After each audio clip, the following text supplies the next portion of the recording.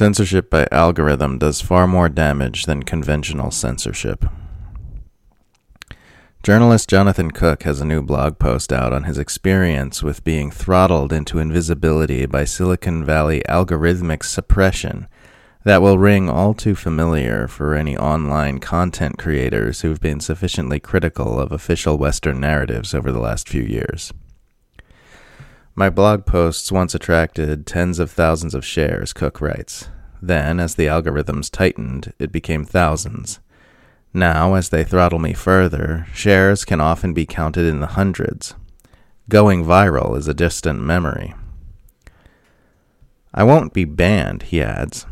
I will fade incrementally, like a small star in the night sky, one among millions, gradually eclipsed as its neighboring suns grow bigger and brighter. I will disappear from view so slowly you won't even notice.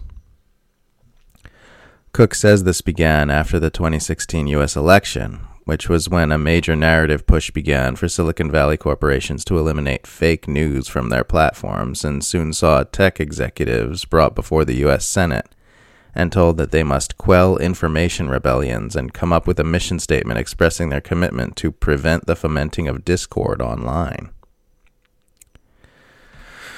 Arguably the most significant political moment in the United States since 9/11 and its immediate aftermath was when Democrats and their allied institutions concluded that Donald Trump's election was a failure not of establishment politics, but of establishment narrative control.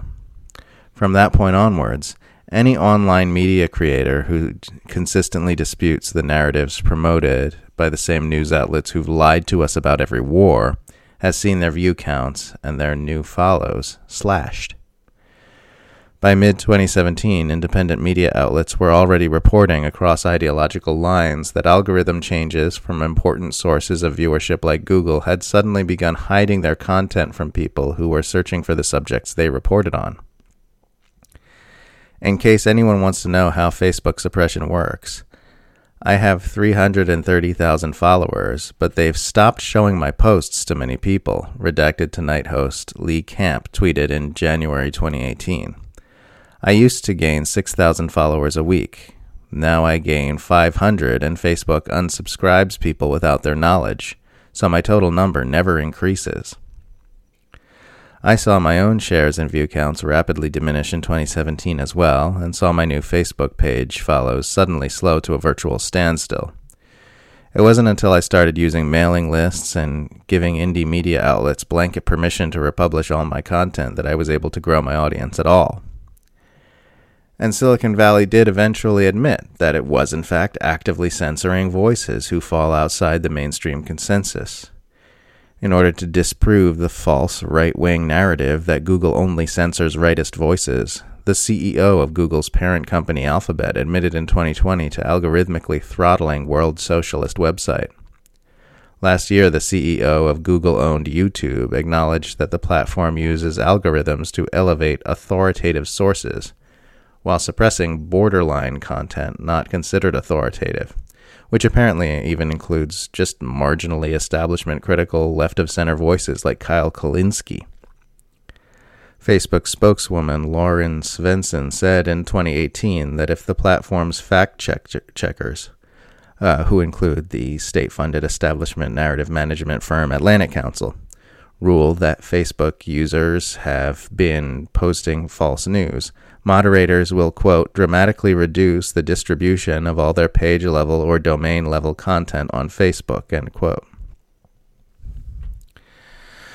People make a big deal anytime a controversial famous person gets removed from a major social media platform, and rightly so. We cannot allow such brazen acts of censorship to become normalized.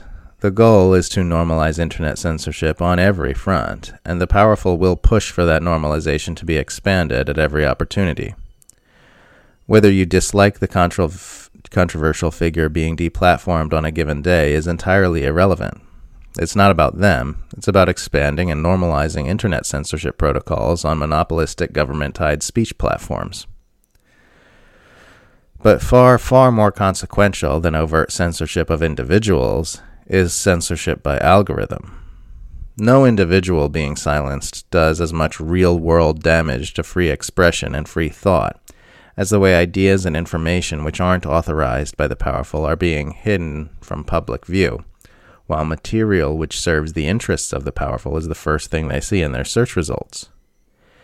It ensures that public consciousness remains chained to the establishment narrative matrix.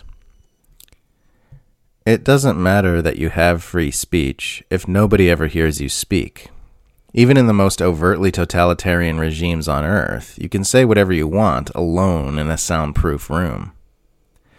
That's the biggest loophole the so-called free democracies of the Western world have found in their quest to regulate online speech.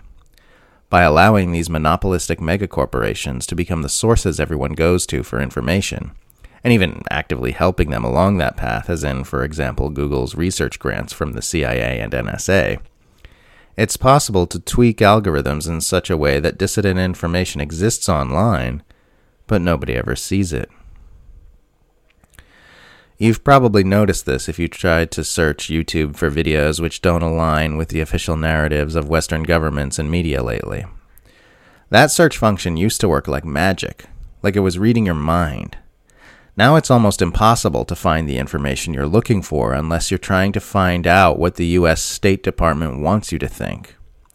It's the same with Google searches and Facebook, and because those giant platforms dictate what information gets seen by the general public, that wild information bias toward establishment narratives bleeds into other common areas of interaction like Twitter as well. The idea is to let most people freely share dissident ideas and information about empire, war, capitalism, authoritarianism, and propaganda, but to make it increasingly difficult for them to get their content seen and heard by people, and to make their going viral altogether impossible.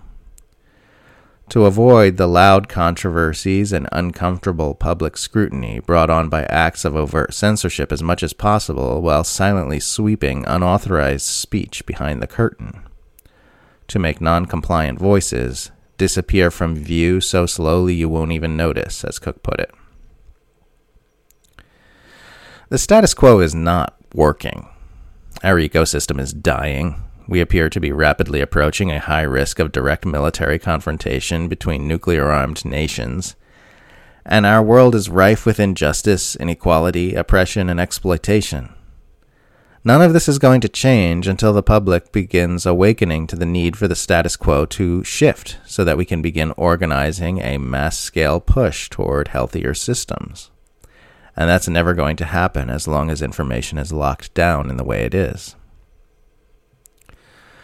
Whoever controls the narrative controls the world.